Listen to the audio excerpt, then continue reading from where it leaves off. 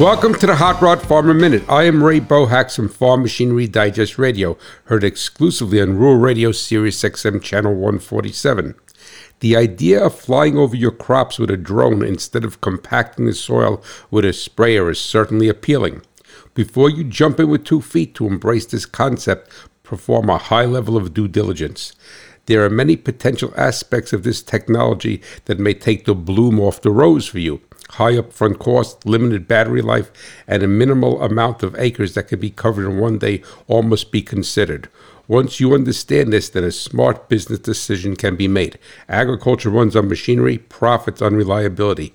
Please visit farmmachinerydigest.com for more helpful hints and technical articles where steel and soil meet.